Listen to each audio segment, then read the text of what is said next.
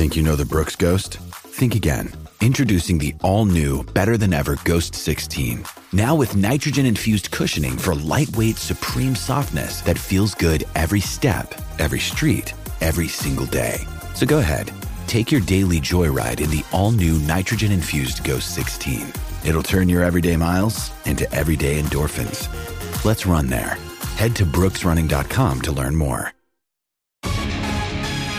Welcome to the Terrible Podcast with your hosts from SteelersDepot.com, where you can find all your latest and greatest Steelers news. It's Dave Bryan and Alex Kozora, always lit, talking Steelers. And now, here's Dave and Alex.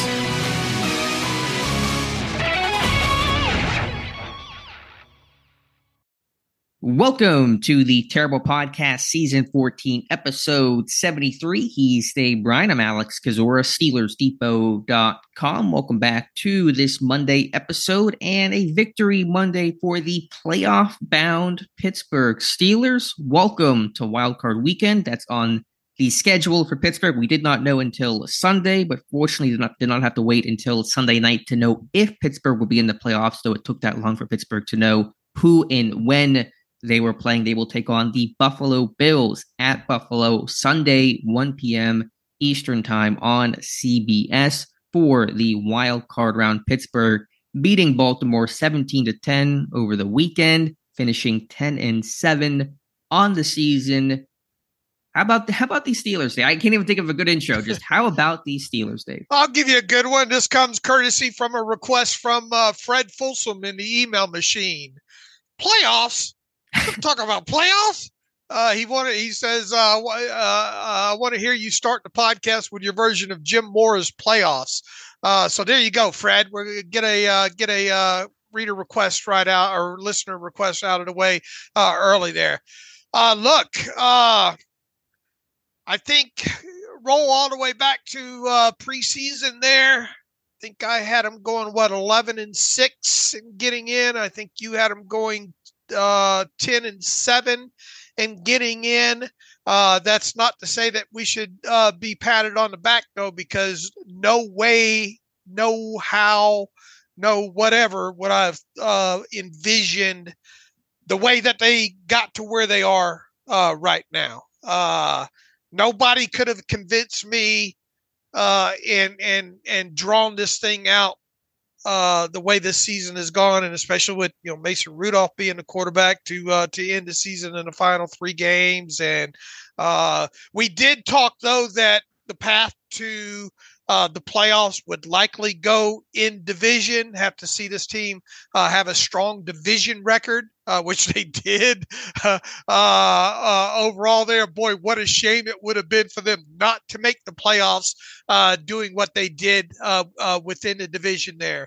I think this, like it or not, several people probably don't want to hear this, but I think a testament to Mike Tomlin in getting this team to where they are, because a lot of these wins weren't pretty, but they were what? They were wins, and years from now, will we ever remember, how a few of those wins looked overall? So kudos to him. And look, with that said, had they gone 10-7 and missed the playoffs, there would have been criticism, and deservingly so. Man, you go through those 3 games against the Cardinals, the Patriots, and the Colts, and you just win one of those 3. It puts you in the playoffs. In those scenarios there, the way things worked out. Of course, you don't know that as at the time when you're going through it. So here we are. We said at the start of the season that we thought this team was built to, or for it to be a successful team, that this team needed to make the playoffs and win a playoff game. Well, they've got half of that out of the way now with making the playoffs. Once again, not the way that you'd probably draw this thing out. Definitely not the way that you draw this out. And now now the second part of that is to get a playoff win, and it won't be an easy task going on the road in the cold and playing a very hot team in the Buffalo Bills. and almost certainly doing so without TJ Watt. The cost of the chance for the playoffs will What come. did it cost you? And that's what I was thinking too. Everything. It cost everything. And TJ Watt with a knee injury he suffered. We'll talk about that more throughout the show. Of course, a grade 2 MCL sprain. Ian Rappaport saying it'd be 2 weeks, best case scenario for TJ Watt. So I still won't 100% count him out for this wild card game, as crazy as that sounds, just given that he's got that Watt DNA, until either Tomlin or TJ Watt himself says that he has no chance to play this weekend. But obviously the odds are very remote, and even if he did under some crazy circumstance, it'd be very limited snaps overall. So how did Pittsburgh get here? Again, beating Baltimore 17-10 over the weekend. That gave them the greatest number of paths to get into the playoffs. With the win over the Ravens, they needed either the Jaguars to lose to the Titans or the Bills to lose to the Dolphins. The Bills beat the Dolphins, of course, but the Tennessee Titans beat the Jacksonville Jaguars 28-20. That eliminated Jacksonville. That put Pittsburgh into the postseason. So a very hearty thank you to Ryan Tannehill, Mike Vrabel, the former Steeler, and Tennessee for that win over the Jacksonville Jaguars. That terrible towel jumped in the boat with them, and they jumped out of it, didn't they? The curse lives on. Jumped up and bit me. You're not a Forrest Gump fan. Have you ever watched Forrest Gump before? I have, but not enough to get that particular or obscure reference. You need to sit down over the all season. That's another movie to add to the list there. Watch Forrest Gump there. A lot of that was filmed in Savannah, Georgia. And we of course, lived in Savannah for 2 years. And anyway, but yeah, I mean, look, Mike Vrabel had me wanting to run through a wall earlier in the week, him talking about getting ready for this last game and what it means to win, even though they were out of it. And look, there's no better feeling, and kudos to the NFL the way they had this. You can say you can get on the NFL for a lot of things. Forcing Peacock down people's throats would be one of them, I think. One of several things there. But man, the fact that they end every season with divisional games, that's something I hope they never get away from for obvious reasons there. And then, part of that being, one of those two teams that end up facing that play within a division usually is out of it, and they would love nothing more than to jump up and beat a team in their own division to keep them out of the playoffs. And but kudos to Mike Vrabel for having that team ready to go, and he certainly did that. And the Jaguars ended up having Trevor Lawrence play, but they still couldn't get it done there. So the Steelers got the necessary help. I had a feeling deep down inside that something was going to happen. I told my wife going into the weekend, I said, they're going to get in. They're going to get in. They're going to find a way to get in. I didn't know exactly how, but they're in. And you can't make noise in the tournament unless you get in a tournament, and they're in the tournament now. You might say it's football justice for Pittsburgh to get in with this 3-game winning streak to end the season, needing the help, and then getting the help that they did not get in last year's comeback bid for the playoffs. So let's start here with this Ravens game, Dave. It already feels like it happened a week ago, and all the attention is turned to Buffalo. Obviously, Baltimore resting many of their key starters, including Lamar Jackson, Marlon Humphrey, Roquan Smith, etc. Still a good win for Pittsburgh. I'm not going to downgrade it because of the backup situation Baltimore was in. And yeah, it wasn't the prettiest game, but listen, when you're in Baltimore, when it's the driving rainstorm that it was, all the conditions, the elements, just get a win however you can. That's all that matters in a game Pittsburgh ultimately needed to win. And so I'm just happy about that aspect. The run game continued to do well. Defensively, they made enough splash. It was at times a sloppy game. It was not their most pristine performance compared to the Bengals game, the Seahawks game. But again, when it's Pittsburgh, Baltimore, just win, baby. Yeah, and you had a sense that there's going to be some level of ugliness to it. There always is when these two teams together. Before it gets too far out of my mind, look, squirrel. I thought about this before we got on the show.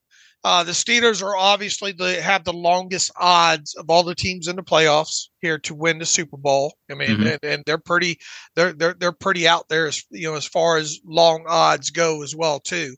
What is it? Something like what did I say last night? It was, I think, initially 150 to 1. I think it bumped up to 120 to 1 after the actual games got announced. Okay. Where I'm going with this is 5 years from now, or 10 years from now, when Trevor Crizora is asking his father, why did the Steelers have the longest odds to win the Super Bowl back after, for the 2023 season? How would you answer that question? Why were the Steelers the longest odds of all the playoff teams that season?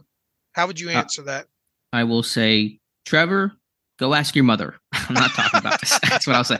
No, I mean, we all understand why. I mean, for a team that looked just dead 3 weeks ago, 7-7, losing to a pair of 2-10 teams and getting blown up by the Colts. And obviously the quarterback change really spurred things on with really no other move left to make to turn to Mason Rudolph and for him to provide a spark and for the defense to settle in a little bit. It's a team that, just trying to find they found their identity to some degree. I guess maybe the question is, can they prevent enough big plays with the defensive injuries? Can they still, put up enough points? Obviously it's been much more successful under Mason Rudolph, but how quality is that passing game? And then being the 7th seed, having to go on the road for all of these games, that's guaranteed no chance of a home game, those types of things. It really comes down to probably quarterback play. I mean, Mason Rudolph has been the best quarterback that Pittsburgh has had the past 2 years, but you're facing Josh Allen. And then if you win this one, you're going to Baltimore and facing Lamar Jackson. And the odds makers look at that and say, okay, if it's Josh Allen versus Mason Rudolph,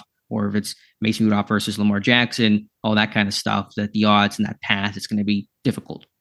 All right. But, as far as recency bias goes, the last 3 weeks, I mean, the quarterback position, I don't want to say it's, top in the league by any sense. It's stabilized quite effectively, though, right? Sure. I'm just making the case of why the odds are what they are. I mean, obviously. And then Watt plays a big part in that. But, I mean, teams have survived injuries to best defensive players. Now that's like having 3 players in one there. So there is that element of degree with the quarterback or the offense still is not juggernaut status. So it does help having someone on the other side of football that you on any given snap can change a game. And I would think that that's a big look. I'm not saying that the Steelers are underrated here, but I would at least think that. And look, I mean, they're I haven't checked it this morning. They were, when I went to bed, I think like 10-point underdogs to Buffalo, but I do think that Mike Tomlin will use that to his advantage throughout the week. So, man, nobody think you guys can win this game. And you're talking about a game that sets up to be nasty weather and snow and wind. And to me, that's advantage Pittsburgh. Especially the way they're running the ball right now. But it ran through my head this morning. How would you best describe why the Steelers are such the long odds they are of all the playoff teams? Well, to your point, what is Pittsburgh's record without TJ Watt in the lineup? Yeah, it's like 1-10 or 1-11 or something like that, right?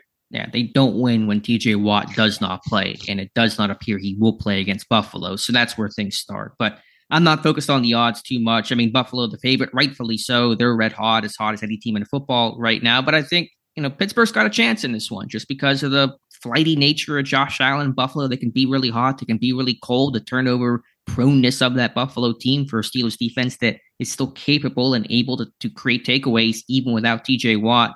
We obviously have the whole week to discuss it, but, they got a shot here. Yeah. I mean, the any given Sunday aspect of it too, and plus, right now that this team is running the football well, and They did obviously turn the football over a couple times, against the Ravens there, and that's something that you're probably definitely not going to be able to do, especially if it gives Buffalo a short field. But I think these odds will decrease a little bit as the week goes on. Yeah, we'll see. And, we'll have, again, a lot of time to discuss it. So from this Ravens game, your takeaways, obviously the elements played a big factor and partly why Pittsburgh fumbled the ball 6 times in this one. It was as messy as the stats indicate. What are your takeaways here from this win over the Ravens? I thought Najee Harris kind of put it best after the game when he talked about, we just wanted to come out and be as physical as possible so that Baltimore would get in a place where they said, look, this ain't worth it. Get, because they still had to suit up X amount of players, regardless of how many players that you want to sit, you still have to suit up X amount of players. And of those players that you do suit up and try to play, you would probably like to try to get a few of them out of the game sooner rather than later. There was that nature of physicality on the Steelers' offensive side of football, particularly their offense and offensive line and tight ends for that matter, that showed me that they knew what was at stake here and they wanted to try. They didn't care who was across them, who played, who didn't play.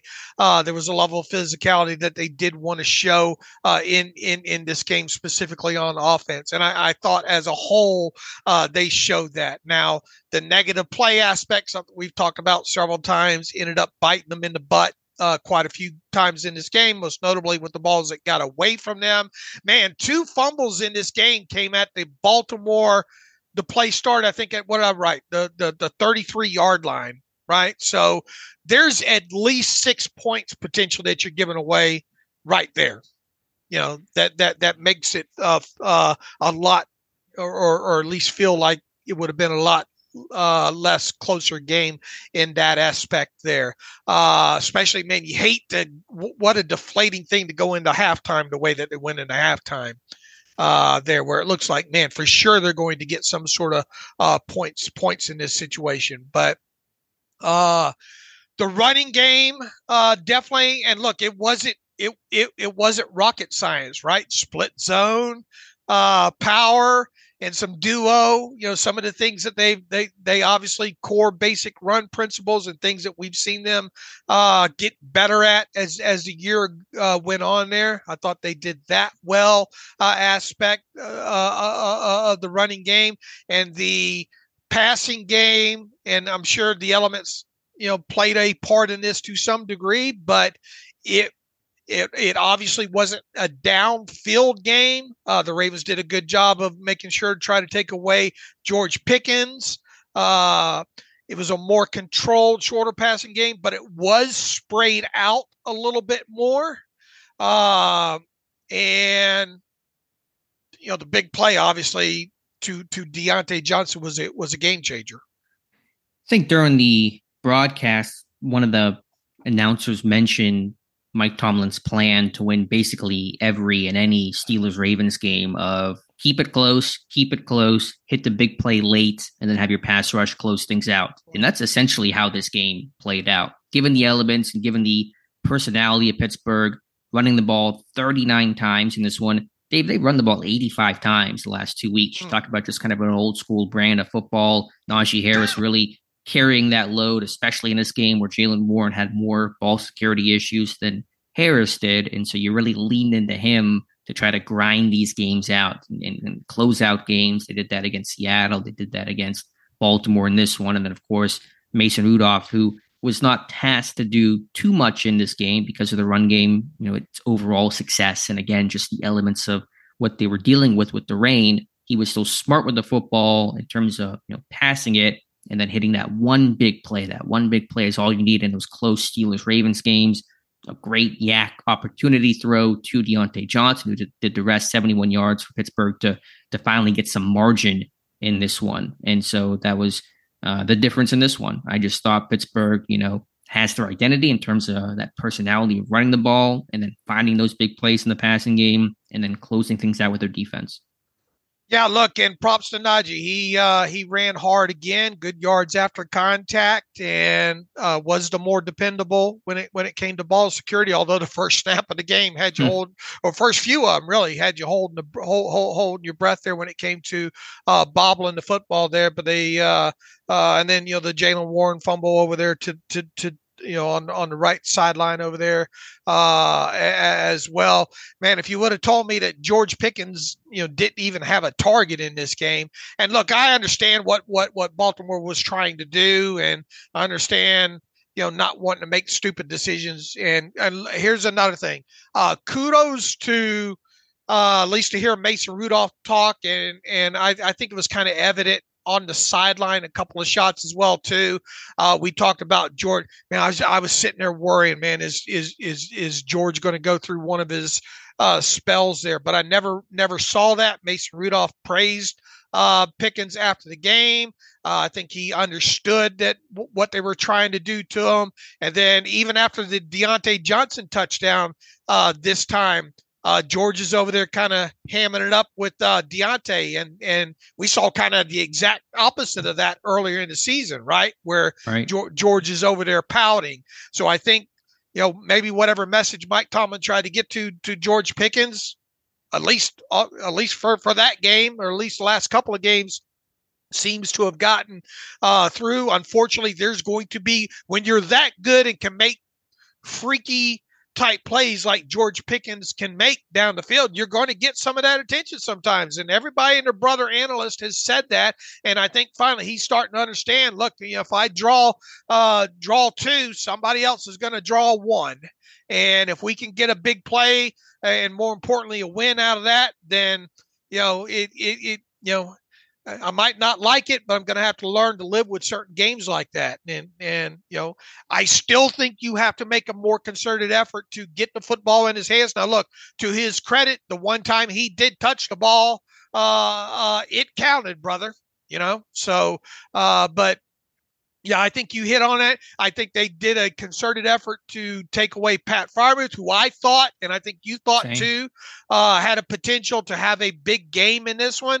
But maybe the weather conditions, maybe Baltimore said, look, they're going to try to run the ball. They're going to try to get the ball to Pat Freiermuth against, especially in zone in the middle of the field. And if they don't have that, they're probably going to try to take their shots down the field to George Pickens. So those are the three areas that we're going to try to concentrate on. And if they can make plays outside of that, then you can't cover all your bases in one game there. So, but the Steelers were able to make enough plays with the running game, and had the big play to Deontay Johnson there, which was a huge game changer. Yeah, I mean the pass game was going to be limited by just the circumstances when you're in that kind of weather. Rudolph only threw the ball 20 times. 10 of them went to the running backs in terms of receptions. 10 of his 18 completions went to Najee Harris and Jalen Warren. So it was a lot of the, flare out in the pass game to the running back and shallow crossers to Deontay and things like that. So really didn't lend itself to anybody having a big day in the passing game until Deontay hit that big one late that, really put up good numbers for him and was required for this team. So just, I thought Rudolph was really smart in the passing game. There were some ball security issues. There was some pressure issues that resulted in turnovers, and that was obviously a negative. But, you're 18 of 20 for 152, a touchdown, no picks, although one nearly intercepted early in that game by Marcus Williams. The rain actually helping Pittsburgh in that regard, slipping out of the defender's hands. But, that is a Pittsburgh Steelers record to complete 90% of your passes with a minimum of 15 attempts. No quarterback in team history has ever done that before. And to do that, given the weather, I understand that the ball was thrown pretty short in this one, but I think to do that, just given the opponent and given the elements you were dealing with, is really impressive. He made a couple of nice throws, fitting some balls in some tight windows. Two of them come to mind overall. They're very, very game manager type of performance by him overall, though. So, and it's a good thing that first one wasn't picked off there, because that could have been a game changer as well too. So did enough, and it was unfortunate the couple fumbles that this team had, and him specifically on that drive to close out the first half there. but just good enough. And once again, they were able to run the football, getting chunks at times there. And I thought once again, Najee ran the ball well. I think, man, on the touchdown, I needed a cold shower after that one, running the power and getting Sayamalo to come across and get the kick out like he did there. That was nicely drawn up and executed there. This team went 6 of 15 on third down. That's another key stat in this game. However, we did talk about rolling back from that last game and Mason Rudolph overall on third and long situations there. This team was not good on 3rd and 7 or more against the Ravens. And at some point, especially moving forward in the playoffs, if you expect to win a game or two or more, you're going to have to convert some of these 3rd and long situations there. So if there was a negative coming out of this one, it would have been the third down and long 7 or more type situations. And this team just they were determined to try to shoot all their toes off in this one as well. Yeah, 6 fumbles. I tried to find the stat last time. Pittsburgh had 6 of them in a game. I could not research it, but I'm betting it's been a while. And obviously, again, for the millionth time, elements to rain making a big factor in this one. But, defensively, Pittsburgh forcing 2 fumbles themselves and then recovering both, getting that fumble luck and some really good plays there by Mark Robinson, by Eric Rowe. So just, again, team effort, offensively, defensively, finding your identity on the offensive side of the football, establishing that run game, really having that down the stretch has been critical to their success. And then defensively, guys stepping up, and whether it's Robinson, Rowe, just unsung heroes, guys you didn't expect to be talking about in Week 18, really coming up large in big-time moments. What did you, and I haven't had a chance to, I don't think the All-22's out yet. I haven't if it is, I haven't seen it yet. Probably will right after we get off of this podcast here. On that first deep shot down the left side to Deontay Johnson there, I'm interested to see a couple of angles of that. Did he not find the ball? Did he let up a little bit? Because the ball didn't land too far away from him. Was he expecting it more to his outside shoulder? What's your take on that first one? You knew that he was going to go after him, but that was a 3rd down situation, I believe, wasn't it? It was. Yeah, but anytime you get kind of press situation like that, as we've seen with the middle of the field safety, more times than not, they're going to try to attack that situation, and Mason did. I didn't think it was an awful ball overall. What did you see on that? I want to see another angle to get a better perspective of where that was in relation to Deontay. You're right. It looked like it was close. Like there was at least a chance for him to make an attempt. At least to get a hands on it. Yeah. Make an effort, but maybe the angle was deceiving. Right. Did he potentially maybe pull up lane because then he came off the field pretty slow to the point where he was the 12th man on the ensuing punt? And I don't want to make an excuse for him. I want to see the replay. I don't think they showed a good or at all a replay of that moment, but it did look curious because it felt like he was in the area. Right. And I'm not, once again, I want to see more angles of this, but in real time and immediately after there, I kind of wondered, maybe he just didn't see it, That's possible. Maybe lost it and all like that. So that was just one play that kind of stuck out in my head there. And obviously Deontay, making the catch and run later in the game was a huge turning point in this game. Yeah, but 71 yards to the house and a great yak ball, similar to the Pickens moment where you take that slant and outrun the defense. So just, giving your receivers a chance to make a play, and Deontay in space can make a play. Connor Hayward, I thought, played pretty damn good overall in this game. He's developed into a pretty reliable guy, especially in kind of that split zone type situation and blocking out in space on that X solo play to Warren over left side. Connor Hayward, I think, is the one that got a nice turn in out there on the edge there. So kudos to him. I thought for them, Dan Moore had his issues, and be interested to look at a couple of those sacks in the game as well too, as far as Broderick Jones maybe needing to start on the inside instead of the outside, just recognition. What'd you see on the sacks? Do you remember them off the top of your head? Yeah, again, I'll have to go back and see. Haven't watched all 22 yet, but just some of those tackles losing the edge and, allowing those DNs to corner. And listen, they played their pass rushers still played in this game for all the backups they had. Clowney was out there. He made his money with his sack of Rudolph, and Van Noy was out there. And those are some of the top leaders. Matty Buke played at least some of this game. We know that he got, was the guy that got flattened by, say, Malu. So the tackles struggled to, I think, protect the width of the pocket. That the interior line did a nice job, at least giving Rudolph some things to climb up into and some, controlling the depth of the pocket, as O-line coach Pat Meyer would say. So that was good, but I feel like the tackles had some issues with the speed. I think you said this the other day, and I think we kind of both agree Sam is going to need surgery after the season, isn't he? Yeah, he's going to be one of those guys for sure. Colin mentions in his end of year press conference, or if it comes out at some point later, but dude's a warrior, man. He is. And to lay down not just any D tackle, but Justin Madubuike, who's having a career year, going to get paid handsomely by somebody, probably not Baltimore, it sounds like. But, I mean, a dude having a fantastic season to get flattened like that. I just go back to, I think I mentioned this, I think at some point, either on the podcast or I know I mentioned it on Twitter. Remember when Pittsburgh didn't pull their guard on a run play the first month of the season? I mean, I'm so glad they got back to being able to play power, gap scheme football. That reflects their identity. They want to be a bully ball team. I mean, you can probably be that from a zone, based offense, but you really want to assert your will, run power, pull those guards, pull those tackles, be physical. And you're seeing that a lot more, the latter half of the season. And you saw that on that particular play. Some of those short pulls Pittsburgh is doing have become really effective.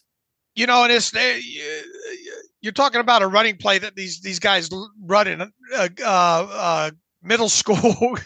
Why does it take you so long to get that underway? Yeah, you had the guys to do it, and obviously you're seeing it now. But the point is, they're doing it now consistently, successfully. They're running better at a heavy personnel. They're still running obviously zone stuff, but they're not as zone exclusive. They were so zone heavy to begin the year, and they were so bad on that track and combo blocks and climbing to the second level and linebackers running free. They're really just getting a hat on a half. They're simplifying things, the reads for the offensive linemen, and they're playing downhill more with Najee Harris, which is in his wheelhouse, and really just made this run game effective. All right, what else you see offense?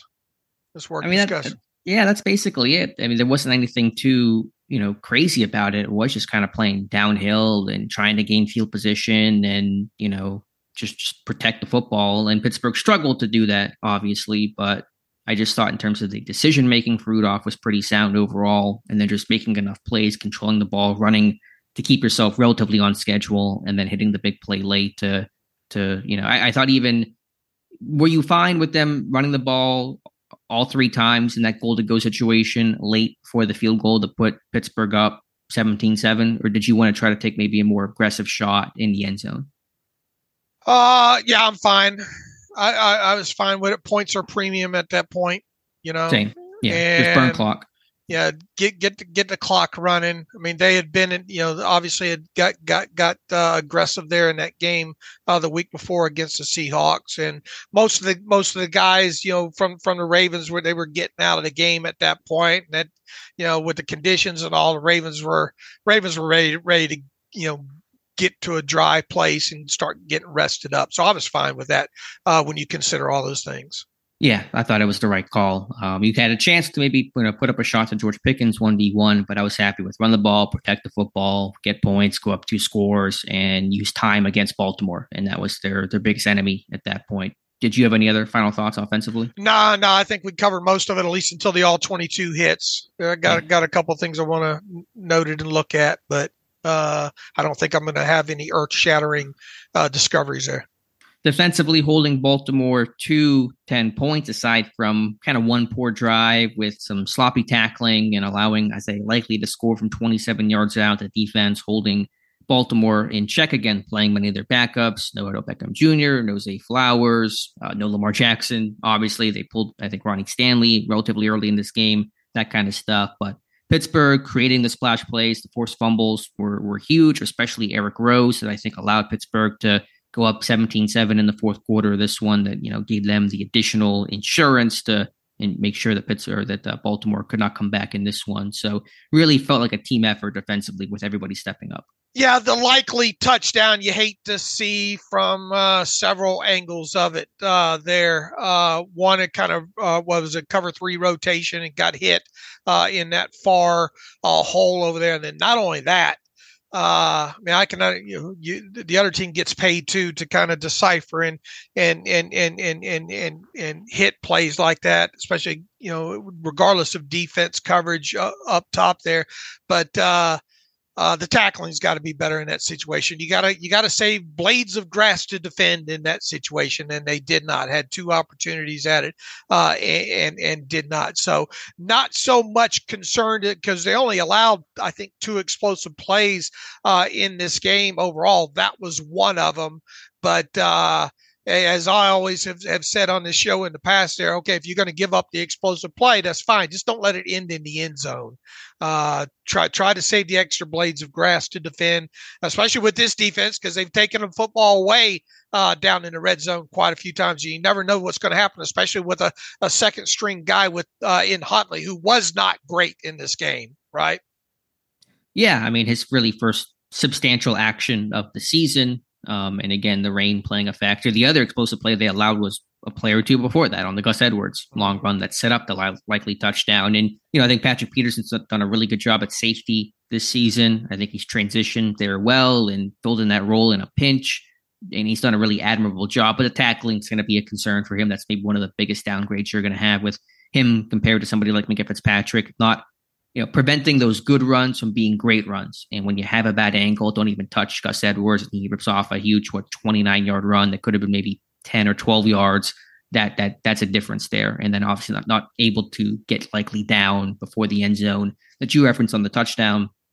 If he's going to make that full-time transition to safety, which seems to be, a decent chance of that happening, or at least a much fuller time compared to how he started this year, the tackling will have to improve. And look, he's not going to be a strong safety, right? I mean, there's going to be times where he'll have to rotate down, but I mean, predominantly you're talking about a center field guy, right? Yes, so, but your last line of defense, when you're the free safety, you are the last man standing. Right. And how many times have we, over the last 3 seasons, have we seen Minkah have to be the guy that cleans it up? Routinely, yeah. So he's going to have to work on that. But that was the blemish overall. But again, timely defensive plays, the Mark Robb forced fumble to stall out a drive that might have had some progress for Baltimore. And then the Rowe great kind of peanut punch out there that I think Benton or Golden, I think, ended up getting the ball out of the pile of that one. That was a big time play. How about Eric Rowe, man? 12 tackles in this one, forced fumble, the physicality that he showed.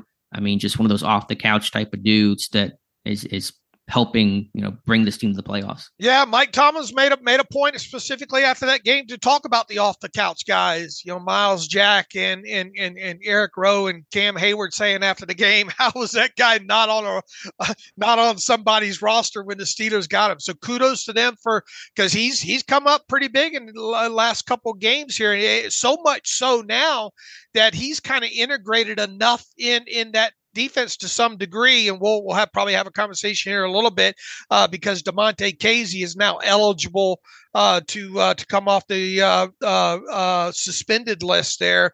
I mean, you got to find a way to elevate and continue to get Rowe involved in this thing, right? And Minkah coming back and all like that. So kudos to Miles Jack and Eric Rowe for their contributions. Especially making what they're making coming off the practice squad. And I know it's a weekly set, they get the bump up in salary there, but for all practical purposes, you're talking about 2 practice squad guys there right now. Sure. 12 tackles, a career high for Eric Rowe. And he's played a lot of football. Not that you want to define a safety by tackles, but he made a bunch of them and a lot of them close to the line of scrimmage that limited yak. And, again, forcing that fumble was monumental. Yeah, Pittsburgh, the other side of the ugliness of losing TJ Watt is your safety group's going to look a whole lot healthier. Minkah Fitzpatrick bowing to play in the playoffs, and so he should be good to go in this one. Damontae Kazee off suspension. We'll see on Trenton Thompson. So how exactly they divide up the labor, I'm not quite sure. Obviously, Minkah's going to start and, I presume play free safety. What does that leave Patrick Peterson? Will Rowe remain the starting strong safety? I think Kazee probably a dime defender, 6DB in those packages. That's going to be his role. I don't know exactly how it's going to look, but you have options now, which Pittsburgh has not had for several weeks. Yeah, and especially against a team that's probably going to try to push the football down the field in the air to some degree. We'll see how much weather plays into that in at Orange Park, but Orchard Park. Sorry, Orchard Park. But what's lay out to the folks what we think may or may not happen when it comes to KZ this week, because obviously he's not on the 53-man roster right now, and on top of that, he's got to come off of that list and go somewhere. So I would expect the Steelers to get ask for and receive a couple of day roster exemption when it comes to him being the amount of games that he's been out. But by the end of the week, they're going to have to make a decision with him. What's that going to look like? Yeah, it could go a couple of different ways. They will have to activate him or release him, but I assume they're going to activate him and use him in some capacity in this wild card game. So my first thought was Blake Martinez with Landon Roberts back, and you have Walker and Elevate Jack and Mark Robinson there. I don't think there's really a role. Martinez is not going to dress in this one, so I imagine he's the first name I thought of whenever I thought about potential corresponding roster moves to get Casey back on the roster. Yeah, possibly him or maybe Trenton Thompson, right? That's possible. He's, is he healthy enough to be waived, I guess. He's been working back from that neck injury, and he came close to playing, but did not dress like Minka in this game. I think Martinez a bit more likely, but we'll see. You're right. They're going to get that exemption, probably have to make that move on, Saturday or something like that on KZ. So we'll see what the decision is from the team. All right. What else defensively stuck out to you? Well, just kind of going off of that, I gotta shout out Roberts as well for suiting up in this one. Whenever he went down in week 16, we thought, okay, his season's probably done. That looks like a very serious pec injury, not as bad, obviously, as initially feared and how it looked, but he was not 100% in this one. They limited his snap count. I don't know exactly how many he played, but about maybe half the snaps or so in this game. And I just thought him just being that warrior out there for this one, how much this means to him is, you got to respect the heck out of that. And look, like it or not, and we talked earlier about being glad this game is not on Saturday for the Steelers in the wild card round here. They get an extra day here. That's true. They do. They get an extra day, and Buffalo's going from the night game to playing on Sunday afternoon, and Pittsburgh's going from a Saturday, 4:25 or 4:30 game to Sunday afternoon, which is going to help them. Not going to hurt. That's for sure. The pass rush overall, TJ Watt doing TJ Watt things. Beyond that, Highsmith being held quite a bit. You believe how many damn times Alex Highsmith was held in that game? Oh, it was especially late in that last drive the Baltimore had 3-4 times, no calls at all. I mean, I know sometimes that rip and dip, it looks like a hold and they typically don't call it, but there were times where he's getting the back of his jersey tugged, like he's beat the block and he's getting grabbed and no call there. So that was frustrating. The question becomes, assuming that TJ Watt does not play in this game, what is the best path to replacing TJ Watt? Yeah, that's a great question. Now, Marcus Golden has had his moments, some good moments. This will obviously be a 3-man rotation through this thing. I don't think you can just throw, let's say, Golden and Highsmith out there for a huge number of snaps, or Highsmith and Herbig out there for a huge percentage of snaps. I think it starts there with how you rotate these guys. The good news is that we have seen throughout the season, and obviously Herbig less than the other two, that all three guys can play both sides. That's number one. Number two, I think with Herbig, I would much rather see him over on the right side. I think he's good off of both sides, but I think he's more equipped to give you that extra bend around the edge. I think his get off's a little bit better over on the right side personally. So I would devise something that would get him over to the right side more times than not. I think he's going to play both sides there. I think with Golden, I think he's a better run defender on the right side, and I think he's a slightly better pass rusher on the left side. Now with Highsmith, obviously he's more experienced on the right side there. So I think the challenge of this is getting people to the left side in their percentages in the right situations. Does all that make sense? It does, and that's a good point on Herbig. All three of his sacks this year came as a right outside linebacker, correct? I believe so. There was so. One against the Rams, that was right side. The other one against the Bengals, he dropped into coverage and then he ran in, but that was still right side. And then the one against Seattle was from the right side, beating the left tackle, Charles Cross. When I went through my charting, once Watt went down, they did play Highsmith a couple of snaps on that left side. So I wonder if Highsmith's going to get a couple of looks on the left side this game. I think you're right. Herbig probably best to be that right outside linebacker. I think Golden's going to see a lot of that time at left outside. It's stronger, sturdier against the run overall. So, but you'd like him against the run on the right side, though, right? Too. So I mean that's how you could you get in a situation where early down stuff, Golden on at right, Highsmith on left, and then work off of that. Potentially, I think mixing and matching is going to be important, and maybe rotating to give these tackles different looks, and because they're all kind of different styles and body types a little bit. Highsmith versus Herbig versus Golden, they're not exactly the same dude. So I think you have to mix things up. One thing Pittsburgh have been doing, even before Watt got hurt, they've been dropping their outside linebackers in the coverage a lot. Some of these 4-man blitzes with the off-ball linebacker rushing in, whether that's, Robinson or Roberts or Jack or Walker or somebody like that. They've been doing that at a pretty high clip. So I think some of those kind of 4-man safe pressures, the inside linebacker rushing, the nickel corner rushing from time to time, dropping an off-ball linebacker, they're going to have to get a bit more creative in terms of how they try to apply pressure. But they've kind of been doing some of those things the past few weeks anyway. So there may be some of that element as well in terms of, changing up how you rush forward and how that rush looks to try to make up for, what Watt's able to bring as just a pure rusher. Another thing I thought about too, might you consider blitzing a little bit more? Yeah, but those safe pressures, those 4-man rushes, which they've been doing. You go back and watch the Seattle game, the Baltimore game before Watt went down. I mean, I didn't pull the exact number. He was probably dropping into coverage 15-20% of the time. For him, that's a pretty high clip. And he dropped on the one that he was injured on, unfortunately. Yeah, that's okay. That's a fair point. Also true on that one. Yeah, what a freak thing. That's the third serious knee injury Pittsburgh's had from friendly fire this year. And it's no one's fault. It's just unfortunate. But Holcomb went down that way. Fitzpatrick went down that way. Now Watt goes down that way, colliding with Montravius Adams. So just really just terrible luck overall. But yeah, I mean, Pittsburgh's backers out, Highsmith dropped into coverage quite a bit. So they've been already messing with this. And Highsmith dropped on the likely touchdown too. Okay. Yeah, part of the cover 3 there.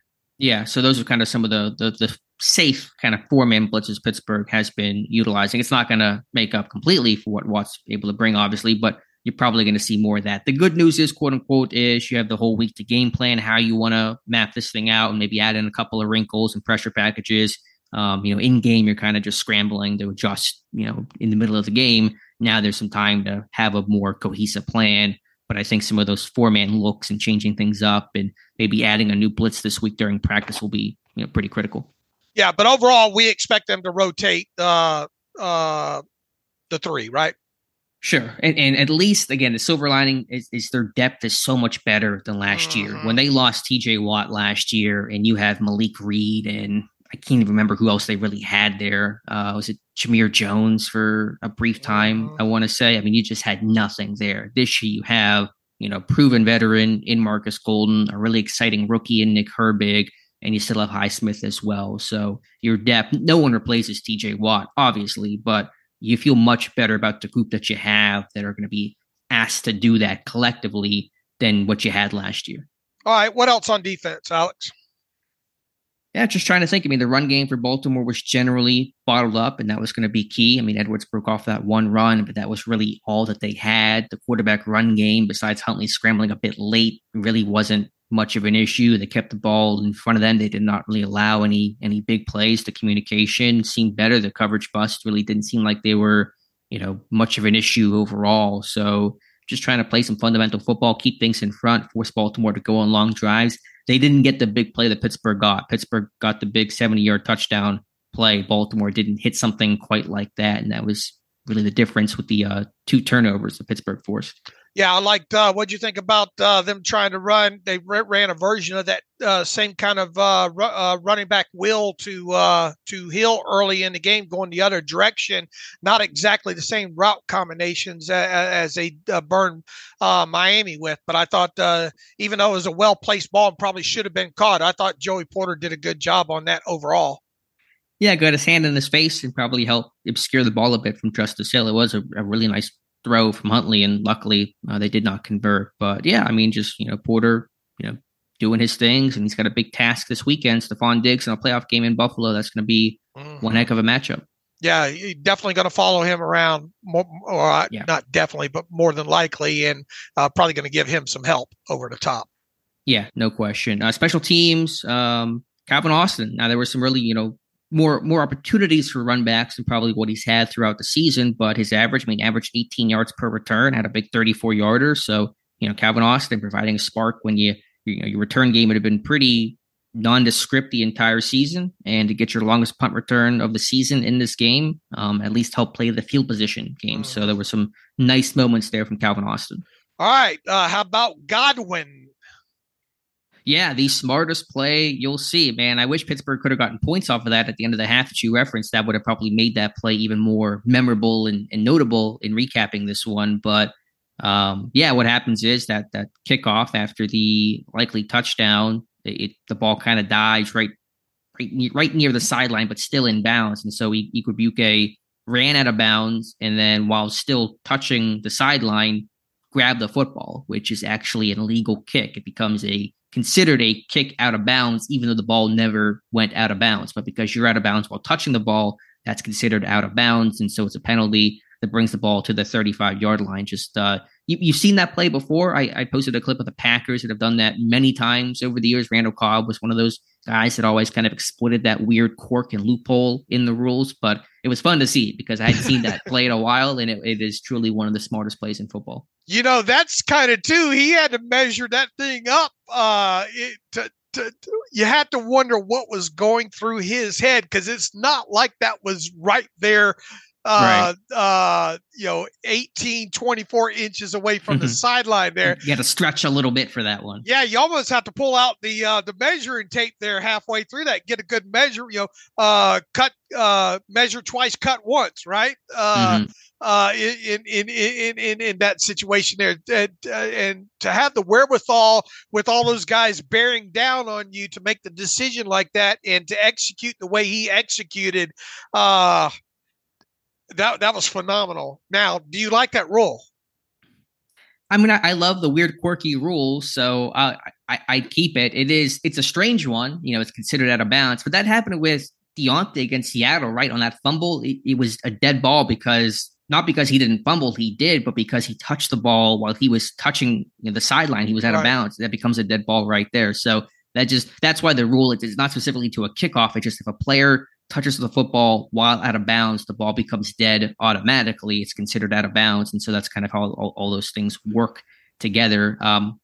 I like it, though. I like that you get rewarded for that kind of high IQ. For knowing the rules. Yeah. And again, it's been done occasionally. There's even like a 2-minute cut up of the Packers doing it over the years. So kudos for Godwin to be aware of it. I'm sure Danny Smith had harped on that and mentioned that before. So kudos to him for explaining some of those weird moments in parts of the NFL rule book. And again, just wish that could have led to points. It nearly did, but still a great play. Yeah, chestnut checkers in that situation. Good on him.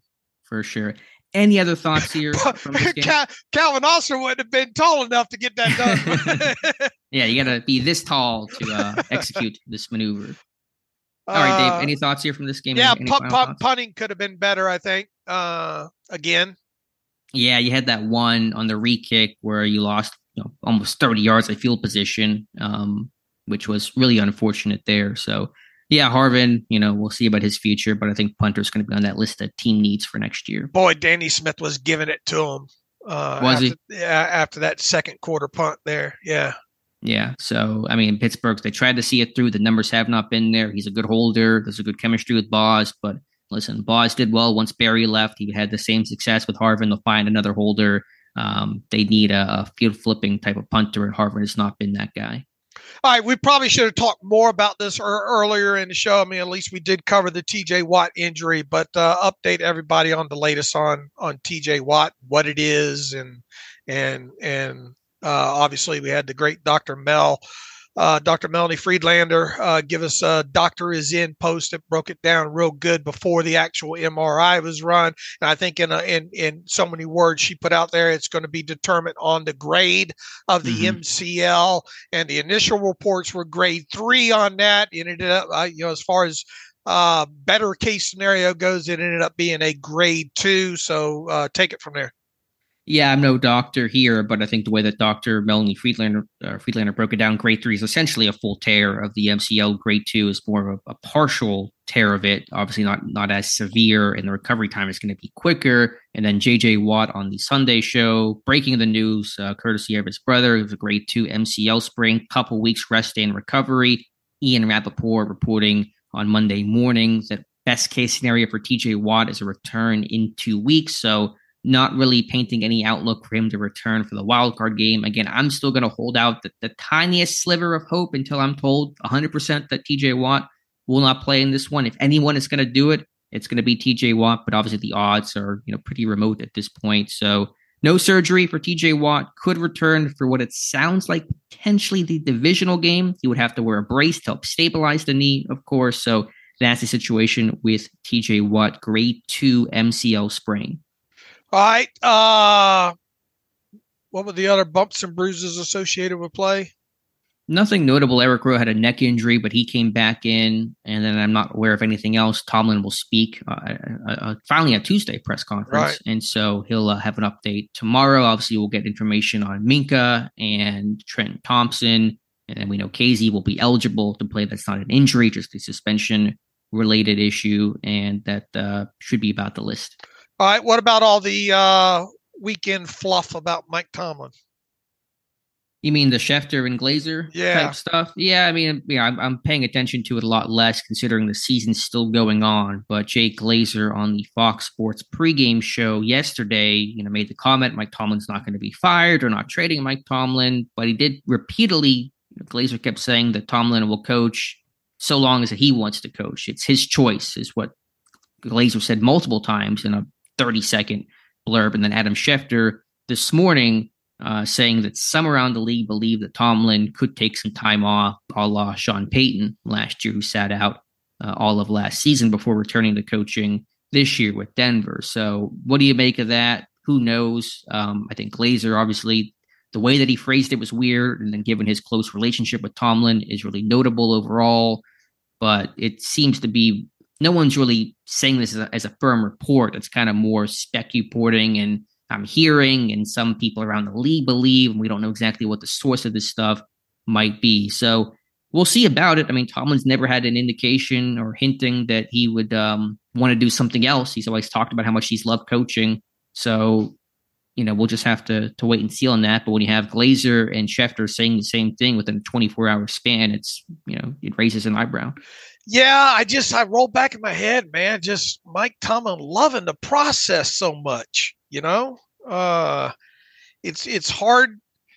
There obviously have been some different type moments this year, and a little bit more terseness and not so crisp of press conferences for him this season. But long story short, I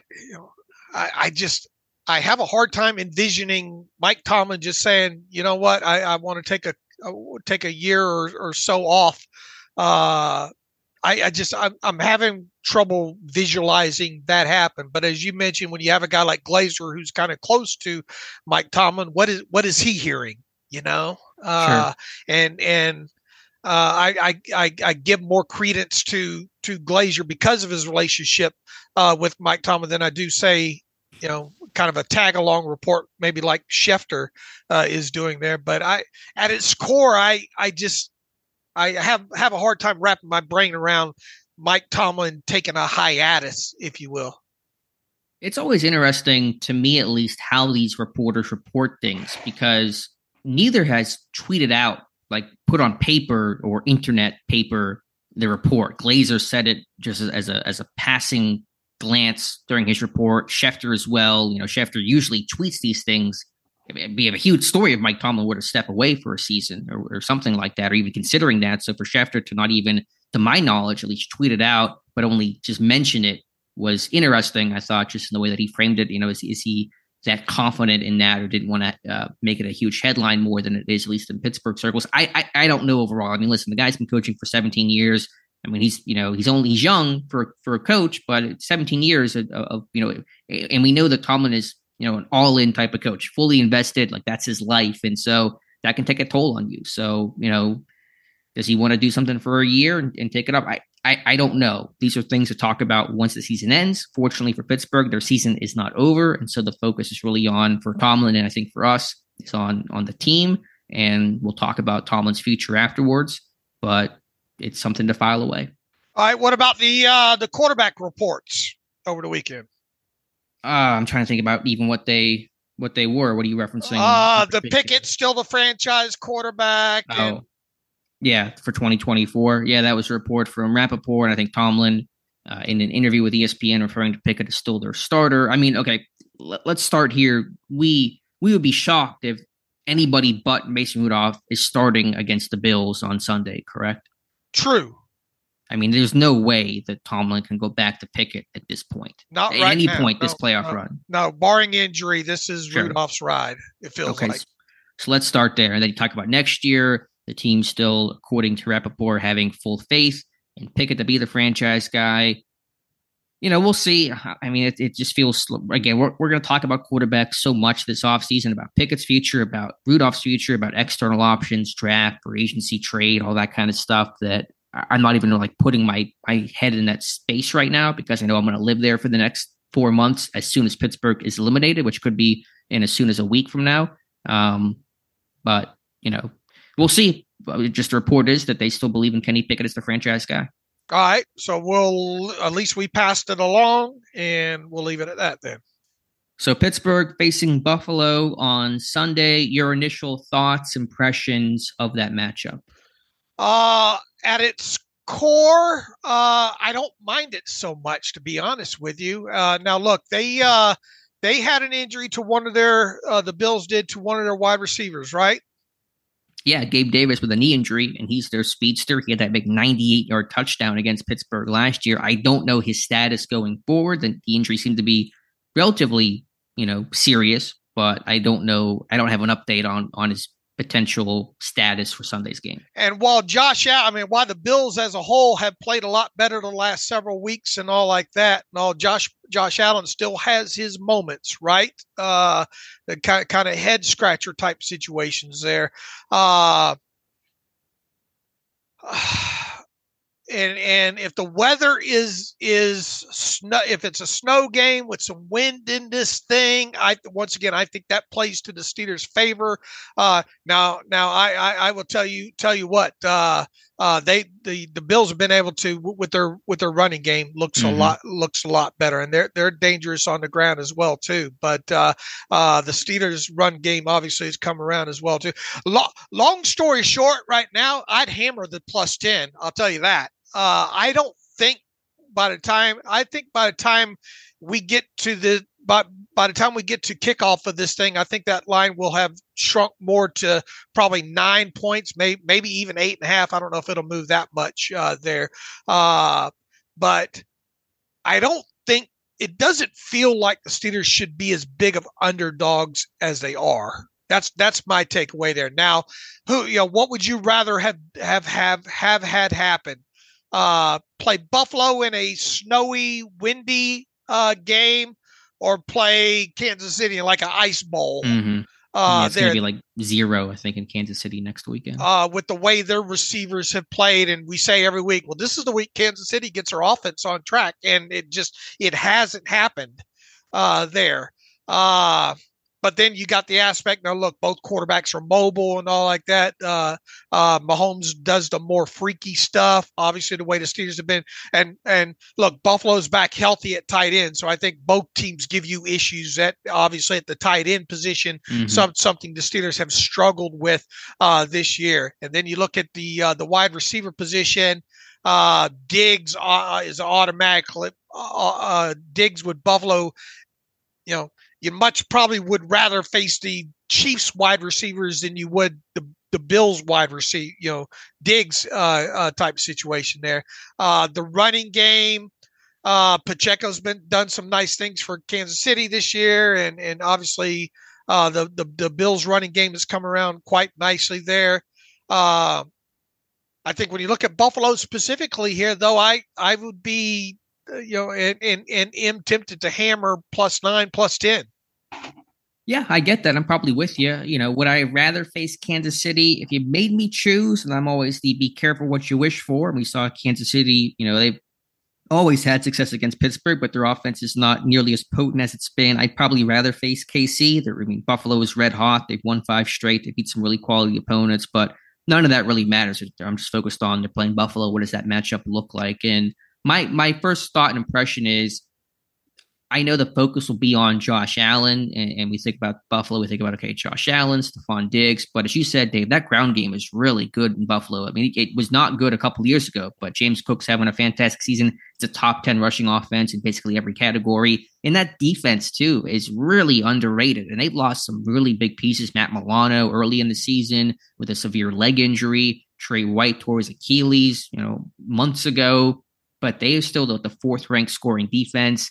They held Miami to, 14 points in this one, shut them out in the second half despite losing more people. Dodson, one of their linebackers, had some other guys go down as well. So I know the focus is on Josh Allen, the big plays, what he can do, and understandably so. But to me, Buffalo's run game and their defense really get overlooked. And then when you do talk about Josh Allen, as you said, he's going to make some plays against Pittsburgh. There's no question about that. He's a freaky dude.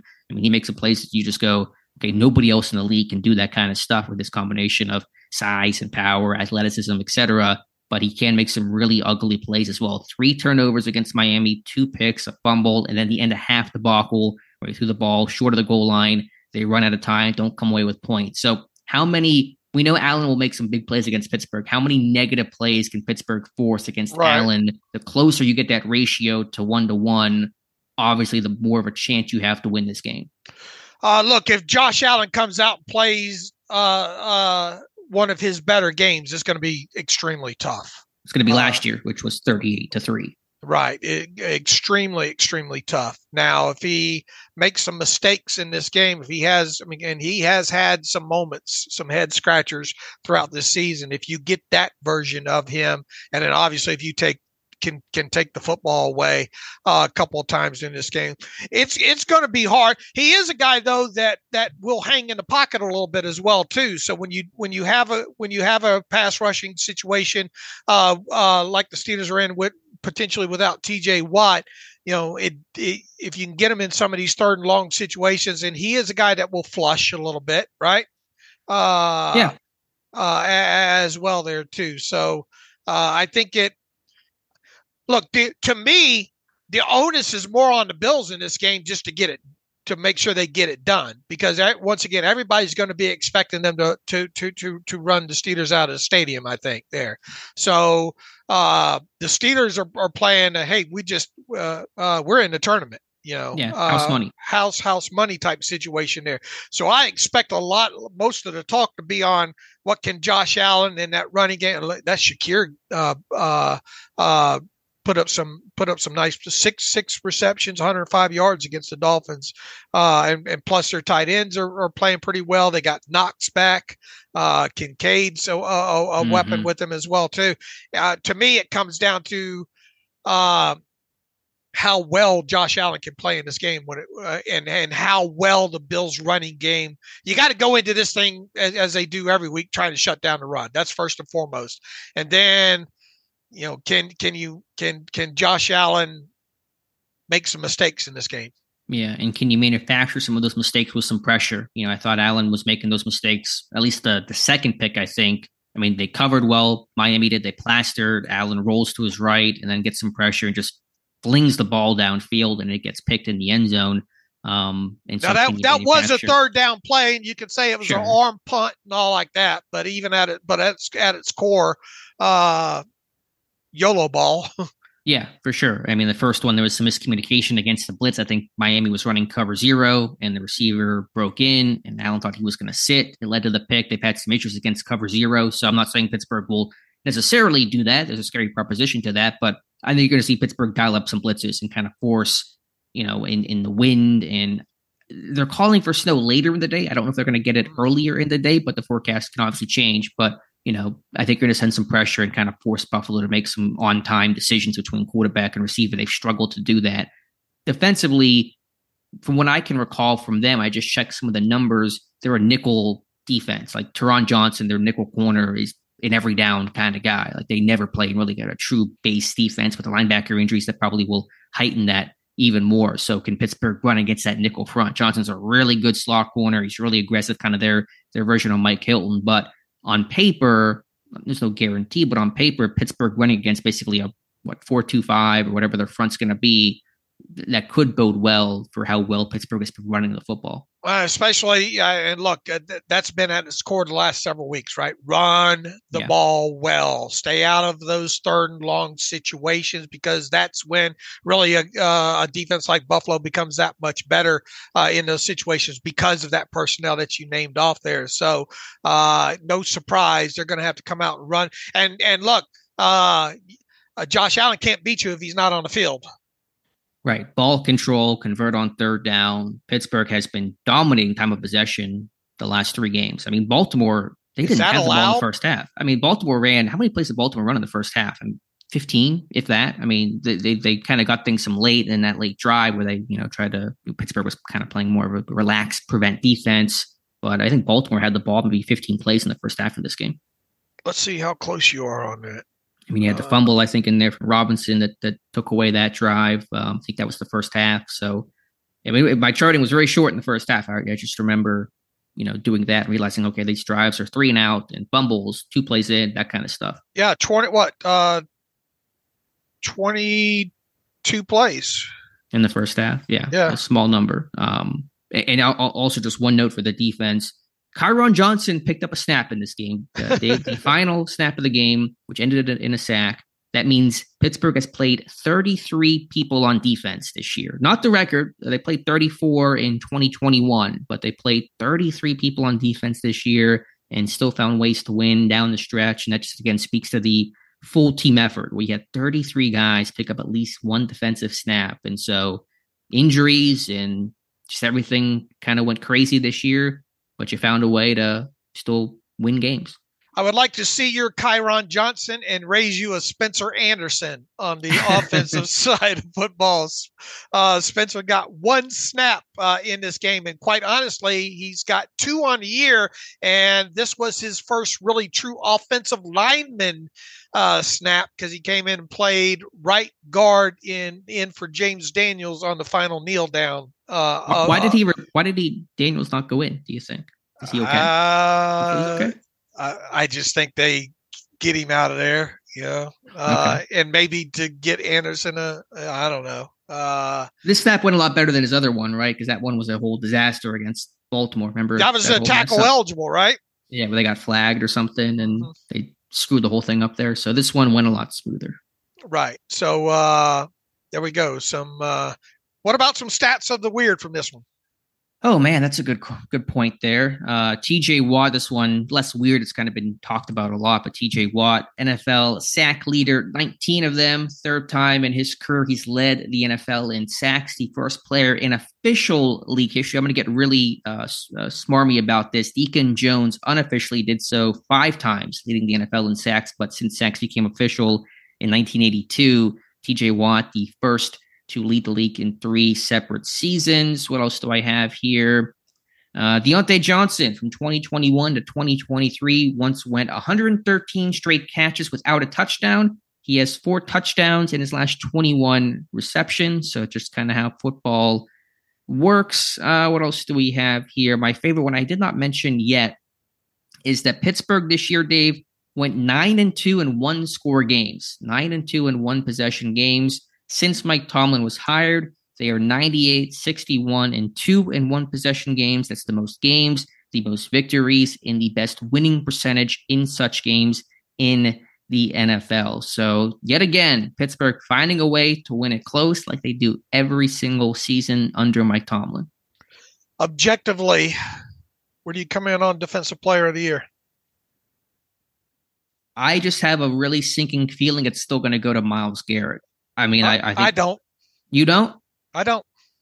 Do you think it's going to go to TJ Watt then? I think it's going to go to TJ Watt because I don't. Some of those I don't. I think us nerds like to bring in pressure rates and all like that, but I think at its core, some of these vet sports writers will just go to the stats that count.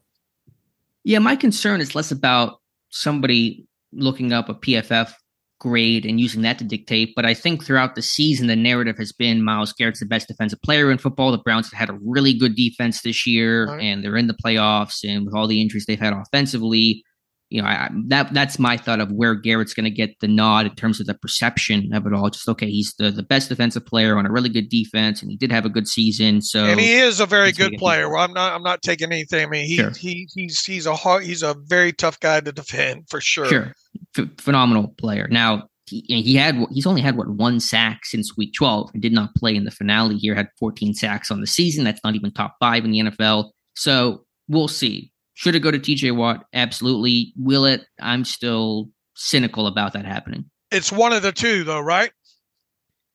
Yeah, I mean, you got Micah Parsons. I don't think Parsons has had enough buzz to do it. I mean, I think guys like Roquan Smith and Fred Warner should get more consideration than they ultimately will, but I do think it's either going to be Watt or Garrett. I mean, Deron Bland had another interception, but he's been burned at times. I don't think he's just known enough to get that kind of recognition. So short answer, yeah, I think it's either going to be Watt or Garrett. All right, we got a couple of weeks. The odds have really closed between it, where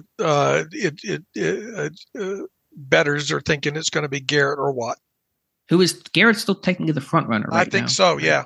For whatever, it's not worth much. And there's Max Crosby as well. I do want to shout out Max Crosby. He's a fantastic player. All right, Dave, what am I missing? Playoff for your overall AFC playoff impressions. You got Baltimore, the 1 seed, Buffalo and Pittsburgh, 2 and 7. Is it Kansas City and Miami, I think, right? 3 and 6. Yeah, here's a read off here. Baltimore, your 1 seed. Buffalo, your 2 seed. Kansas City, your 3 seed. Kudos to the Houston Texans for turning that thing around there. Boy, what a young quarterback can do. And Stroud, very impressive. They've got something there. Cleveland, Houston's the 4 seed. Cleveland's the 5 seed. Miami, the 6 seed. And obviously the Steelers, the 7th seed there. When Baltimore clicks, specifically on the offensive side of the ball, they're tough. Very, very tough. Lamar Jackson he's so hard to defend. Outside of that, as I tweeted throughout the season, kept asking not only myself, but everybody who will listen, who is the best team in the AFC, maybe outside of Baltimore? Some will say it's Buffalo. They've won 5 in a row. They have not lost, Dave, since November 26th. It's the last time Buffalo lost the game. And it's the other kind of thought. I'm kind of sidestepping your question and going on a rabbit hole here, but these two teams in some respects are very similar. Buffalo at one point was 6 and 6. They fired their OC. And it felt like they were done for, and then they rattled off 5 straight wins to go 11 and 6, capture the 2 seed. Pittsburgh, they were 7 and 4. They dropped to 7 and 7. They fired their OC prior to that, but they had fired their OC at one point mid-season, and then won 3 straight to get in the playoffs on the final day of the season. And then now they're facing Buffalo. So they're not obviously 100% the same type of team. Quarterback, offensive explosion, that kind of stuff are different. But I just think the overall path they have taken is interesting. Then, of course, the head coaches were college teammates at William and Mary and Mike Tomlin and Sean McDermott. So a lot of funky looking parallels between these two teams. All right. But in terms of the question of the best team, I mean, besides Baltimore, I think Buffalo could be argued. But I think to your actual point, it's pretty wide open right now. I was going to pass along if it's updated here real quick. Some adjusted net yards. Let me see if it's updated yet here. If I have, all I know is the Steelers got I think there's still negative adjusted net yards per passing attempt differential, but it obviously the gap's closed a little bit that they're in that if you're within like half like 0.5 type situation, teams have made the playoffs before in that situation, and they obviously did in that. I don't have the updated. I think what did I have here? I thought it was like 5 point something on offense, and in other words, it's close. I mean, with Mason Rudolph doing what he did in the final 3 weeks, obviously increased the offensive adjusted net yards per passing attempt number for the Steelers and got them, obviously close enough to get into the playoffs. Mason Rudolph, we presume at least a playoff starting quarterback. What a month ago, had you said that Mason Rudolph would be starting a playoff game for the Pittsburgh Steelers, you would have said you're insane. Did everybody get hurt? But here we are, and kudos to Rudolph. And listen, he's made a bunch of money so far. If he can pull off the upset against Buffalo, I mean, the price of his contract is going to go up tenfold. Mm-hmm. Let's see. I don't have the ending numbers here. I didn't pull them this morning. Shame on me. All right. Well, you want to get to some emails here? Yeah, let's get to some reader emails and close out today's show. All right, I already hit the Fred one that wanted me to open up with Jim Mora's playoffs, so consider that one there. Caleb writes in, good morning from Fort Myers, Florida. With no true strong safety set for this team next year, could you see a possible return with Terrell Edmunds? Also, are we at the end of Cam's career? And if so, how high do you take a defensive end in the draft? First and foremost, props to Terrell Edmunds on his interception in the game against the Jaguars. He now has 6 career interceptions. 3 of them have come against the Jaguars there. So he's got something against the Jaguars there. Look, if Terrell Edmunds, here's the thing. If Terrell Edmunds comes back to Pittsburgh, it's going to be on a minimum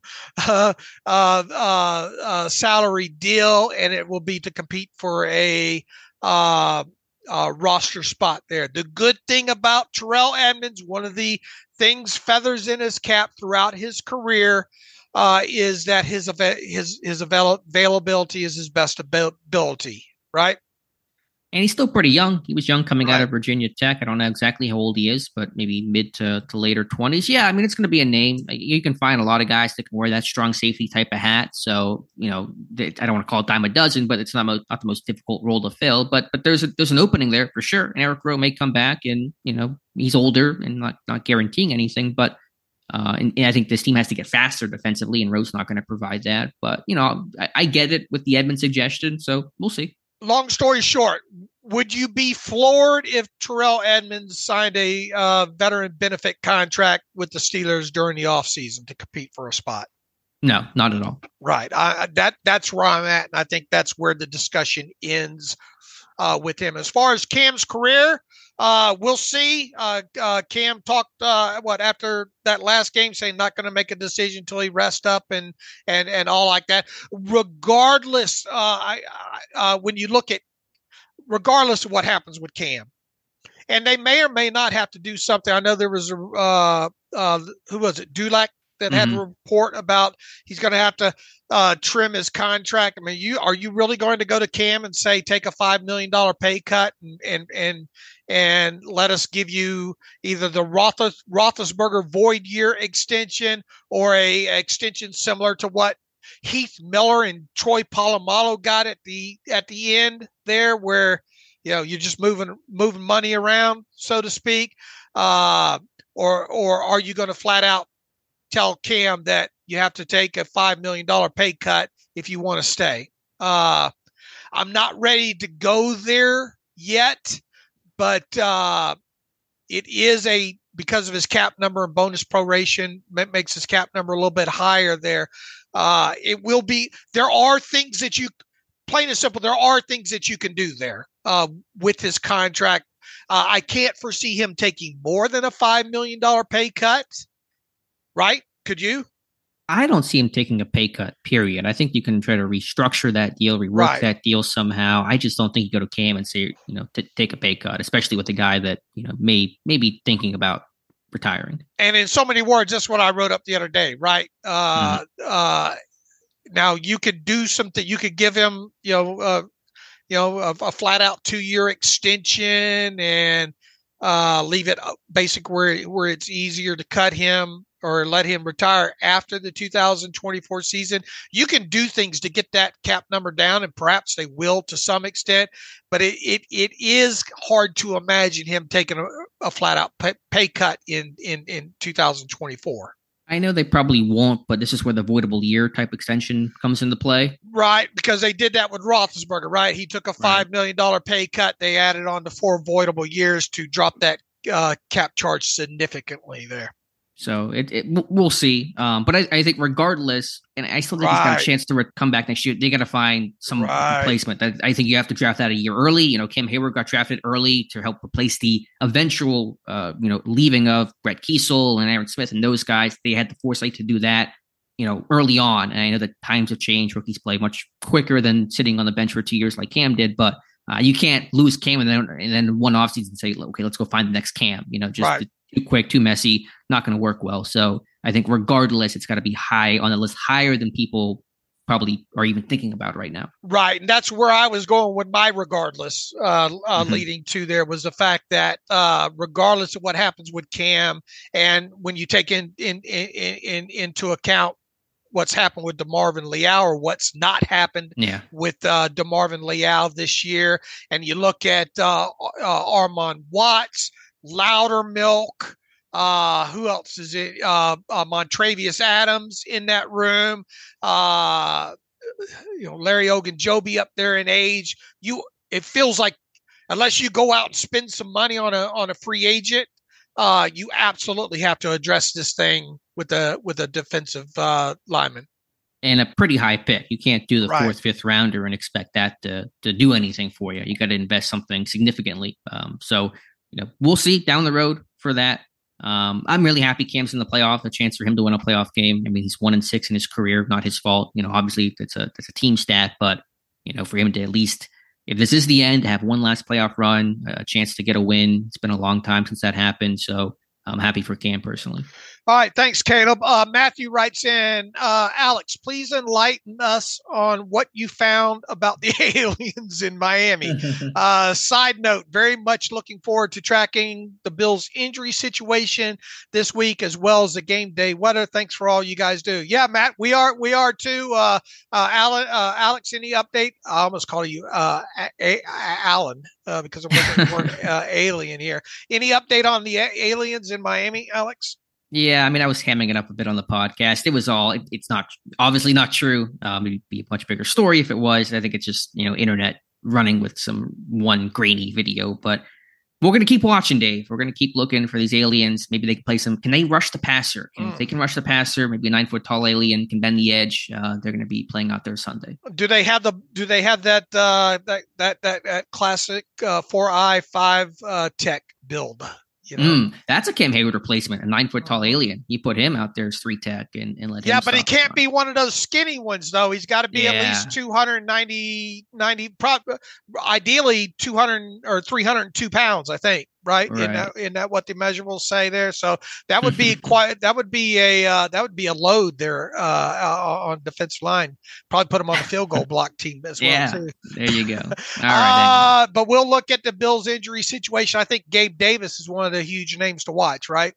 Yeah, with that knee. I don't know his status. He left midway through. Didn't look great, but I don't think you said McDermott offered no update post game. Right. Nothing post game guy. There was really nothing of substance in that post game of his. Okay. All right. Larry writes in. He's from Cary, North Carolina. As we enter the postseason, what are the rules for practice squad call-up? This is another thing. I thought we hit it. Maybe we didn't. I know you hit it on Twitter, and I think we've talked about it. But are Miles Jack and Eric Rose still eligible, or do we need to make room for them on a 53-man roster? If they do need to be signed, who do you see them displacing? How do you see either player's future with the team beyond this postseason run? So 2 core questions there. Tell the people about the practice squad rules, and second, the future about those 2 players past this season. Sure. Short answer, no.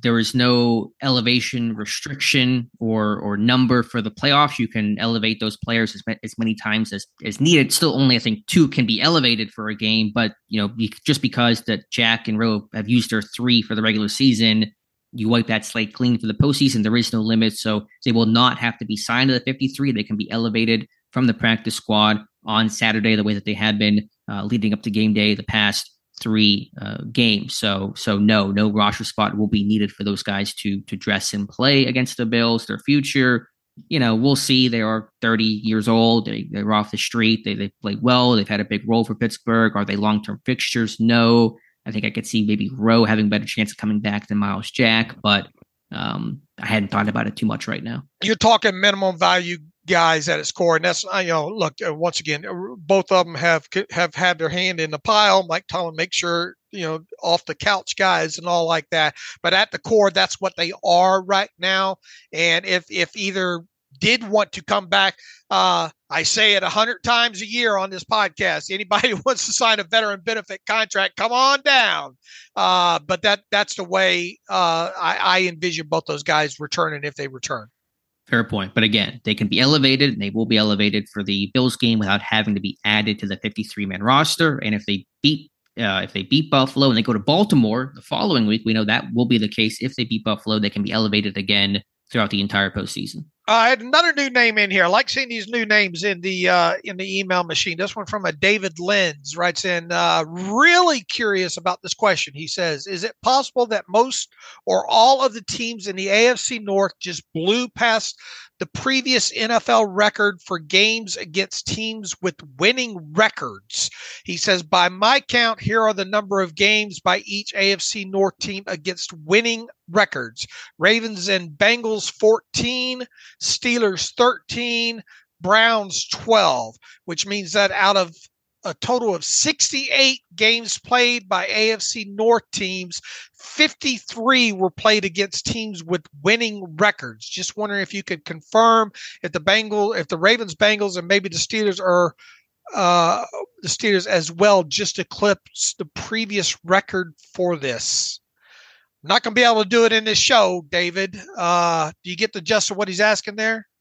I do.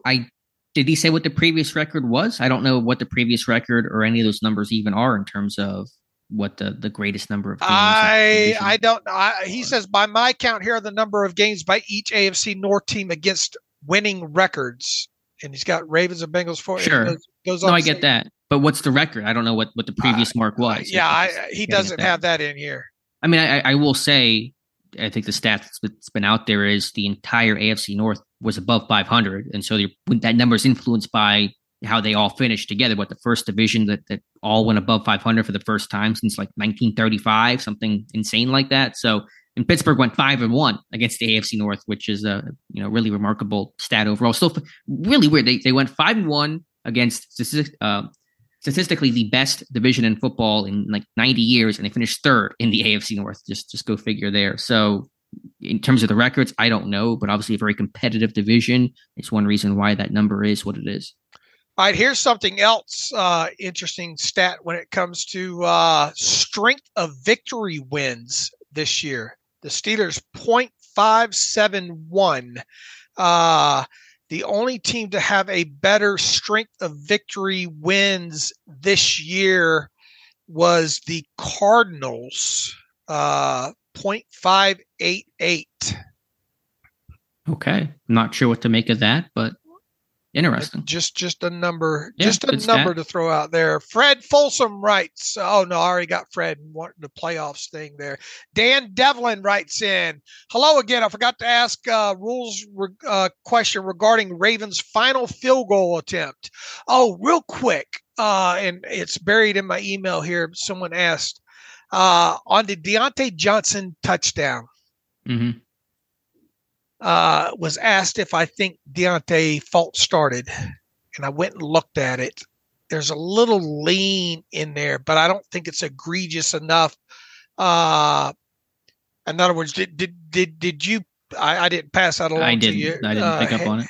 But something to look at. Someone pointed out that did the Steelers get a break because of kind of Deontay kind of moving a little bit. There is a slight little lean there, but I didn't. If he wouldn't have brought it up, I'm not sure I would have noticed it, especially when we get to the all 22. There, we'll see. But I just want to make sure I bring that up. Something for you to look at here. Okay. Dan writes in, hello again. I forgot to ask a rules question regarding the Ravens' final field goal attempt. As the field goal team was setting up, the Steelers called a timeout with about 15 seconds left. I thought the field goal attempt would be considered offense, and with the offense substituting, should the Steelers have been allowed to match substitutes? It did not matter, but I was curious. This may have actually run out the clock. My plan was to only ask about Godwin Igwebuike, any rules related to questions but he may be busy this week, so I'm relying on you fellas. So I think we cleared up the Godwin thing, Dan, earlier in the show there, why specifically that was allowed on that kickoff there.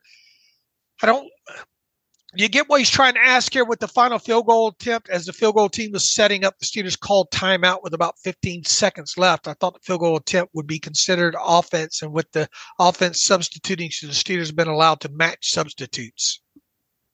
I'd have to go back and watch it. I'm not entirely sure what he means. He's saying Pittsburgh called a timeout because the Ravens were putting their field goal unit on the field, and Pittsburgh felt like they weren't able to match that quickly enough, and so they had to burn a timeout because of it. I think that's where he's going. Okay. I'm not sure. I'd have to go back and watch it to refresh my memory of how all that went down.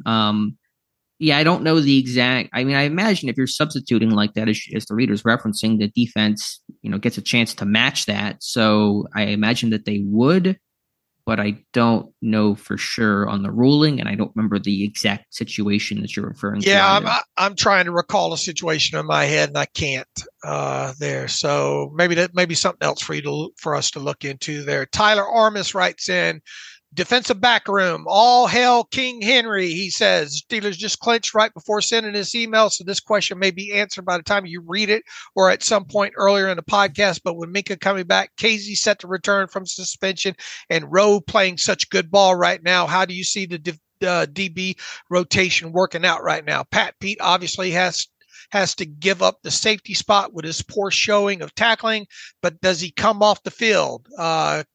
Kick Wallace off? ? It feels like Wallace has been playing well, he says, because we haven't heard his name much, but maybe your tape study says otherwise. Regardless, I'm happy to be talking playoffs and thankful for you guys. It'll be my first postseason with you guys, and let's hope it's a fun one. Thank you, Tyler. We talked obviously earlier in the show about defensive back room. What's going to happen there? Pat, Pat, Pete, and safety, what's all going to happen there? Yeah, again, I'm not 100% sure. It could go a couple different ways. If Gabe Davis were to play, you're worried about if he's on the outside. Peterson is against that speed. That's not a good matchup. I mean, Levi Wallace is not. He's been okay the last couple of weeks. I'm still nervous about that particular matchup.